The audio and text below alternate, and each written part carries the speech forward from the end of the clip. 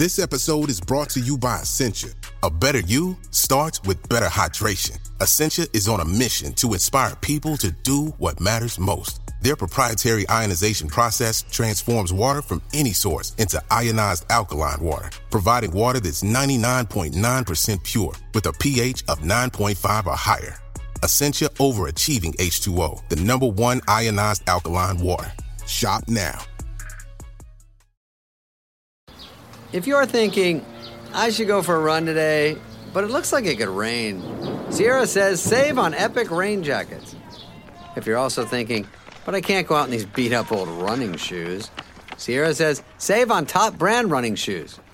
And if you're still thinking, but I'm also busy performing brain surgery, well then we say, you really should have led with that.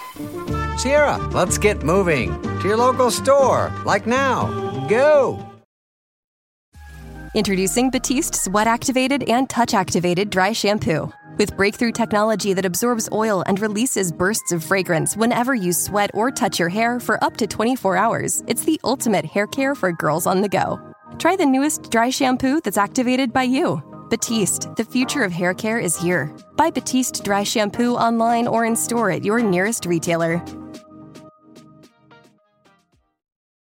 This episode is brought to you by PNC Bank, who believes some things in life should be boring, like banking, because boring is steady, pragmatic, responsible. You don't want your bank to be cool or sexy. Sexy is for red carpets, not banks. That's why PNC Bank strives to be boring with your money, so you can be happily fulfilled with your life. PNC Bank, brilliantly boring since 1865. Brilliantly boring since 1865 is a service mark of the PNC Financial Services Group, Inc. PNC Bank, National Association, member FDIC. Do you have weak, damaged hair? New Garnier Fructis hair filler systems fill hair with strength 7 layers deep. In just one use, you can reverse up to 1 year of damage to hair smoothness. The sulfate-free hair filler plus vitamin C G system gives you up to 79% stronger hair and up to 4 times less breakage. New Garnier Fructis hair filler is available now on Amazon and at Walmart, Target, Ulta, Drug, and select grocery stores. Welcome to the Radio Times Meets podcast, presented by Francis Taylor. Line of Duty is arguably the biggest drama on British TV today. With heart-stopping twists and shocking revelations, it's no wonder more than 10 million of us are gripped every week by the activities of AC-12. 3 of the show's stars, Rashenda Sandal, Maya Sonti and Polly Walker, who play Lisa McQueen, Monique Binder and Jill Bigelow, sat down for an exclusive interview at the BFI and Radio Times Television Festival, where they discussed keeping secrets, strong female characters and what else to expect in Series 5. Well, I think I'm right in speaking for every single fan of Line of Duty when I say I was absolutely gutted that Monique was killed. How much warning did you have that she was going to be bumped off? Did Jed sort of sit down with you, or was it just you turn the page in the script? Yeah, no, I knew. Well, when I knew that I was coming back to the show and the storylines hadn't been set yet, I was at a do with Jed and we would talk. I said, I'm really chuffed that I'm coming back for another series. But what are you going to do with her? Because, there's all that stuff with Hilton. We need to resolve that. You can't just, people aren't going to be happy if you just don't resolve that. And I was like, now I had a bit of wine, but I was going, why don't you kill me? I don't know. He's like, really, you want to die? I was like, well, be really dramatic. And he's like, oh. And then he rings me, he texted me and said, can we talk about storylines? This is like a few months, I think, or weeks later. And he said, well, you know how you wanted to die? This is really bad Jed impression, by the way. Sorry, Jed. Well, yeah, I think we're going to do that, if that's cool with you. And I was like, yes, absolutely, that's brilliant. Because no one was expecting that, were they? He won't talk. He did talk. Told you how to get hold of us. And that's all. I want a guarantee he's safe inside. This is family. No. This is business. Why was it you sort of wanted to instigate your own demise then? Well, I just think the beauty of Line of Duty is the stuff that is that completely pulls a rug out from under you. So, like, Jessica Rain's pushed out the window. This is going to be full of spoilers now, in case anyone's... Danny May's going at the first episode. All the people that end up bad and you didn't think they were, the people that end up dead you didn't think they'd ever be, So I just wanted to be part of that sort of amazing kind of Line of Duty twist thing. Well, you're right. Jed has this knack of just wrong-footing people. And obviously we said goodbye to Monique, but we said hello again to Jill, which perhaps people weren't expecting because we hadn't seen her since the Series 3 finale. No, she got sort of sent off with her tail between her legs. I think she went to work at Woolworths. And she came back after a couple of years, and she's now the senior legal counsel to the PCC.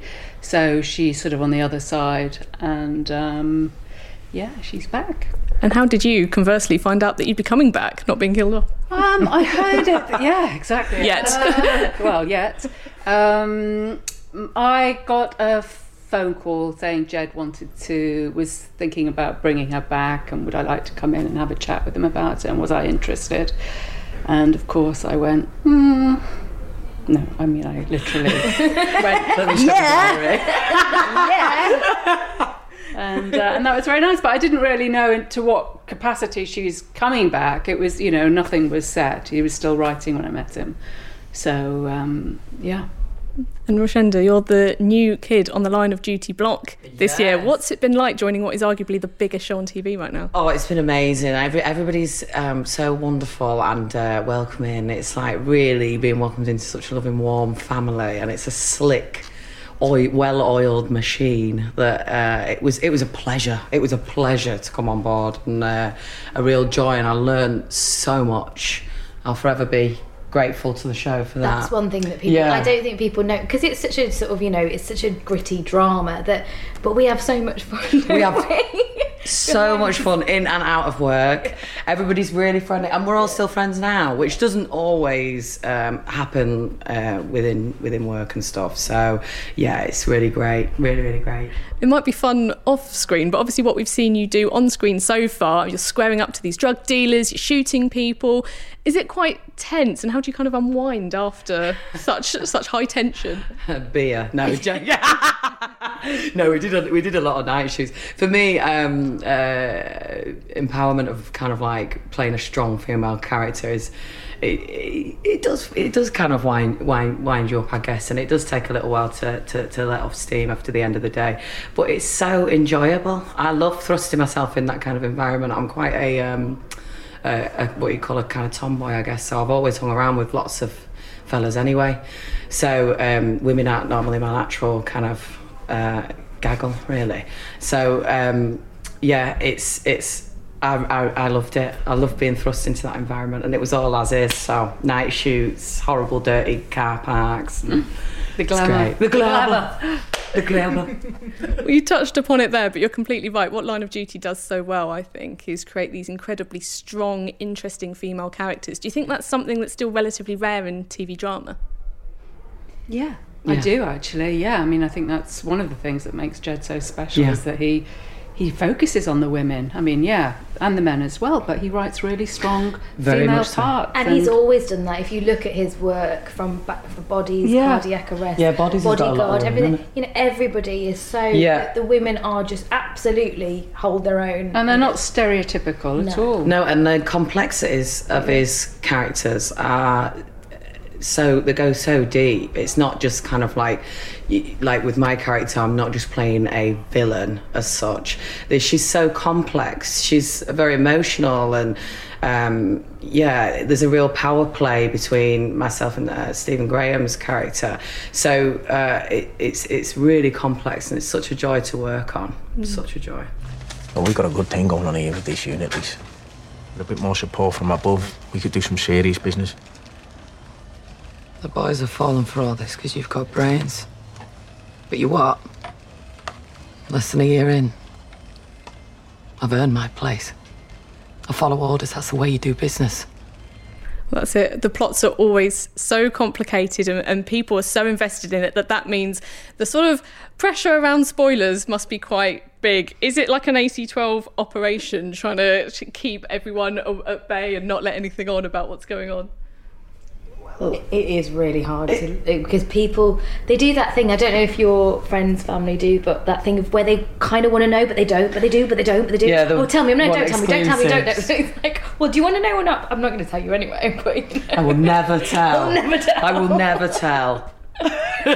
Is there quite high security surrounding the scripts though themselves, like when they get sent to you? They've got your name stamped all over them. Watermarked in it, So if you leave it on the train or whatever, they will know. Yeah, then they know it's you. So I was quite conscientious. But there's I think you also don't want people to. You don't want to ruin it for anybody. So you want to be complicit in all of that. Yeah, and keeping it from people. Yeah, and because that's the fun of it, isn't it? Also, teasing people. Yeah, exactly. And also, the fans of the show, they actually don't want to know. No. They want to watch it live. It's quite rare now to have event TV like this, I think. And weekly. And Jed's tapped into something really special there, where people want to watch it live, and they don't want it ruined by social media, and they want to watch it and then they want to talk about it the next day at the water cooler.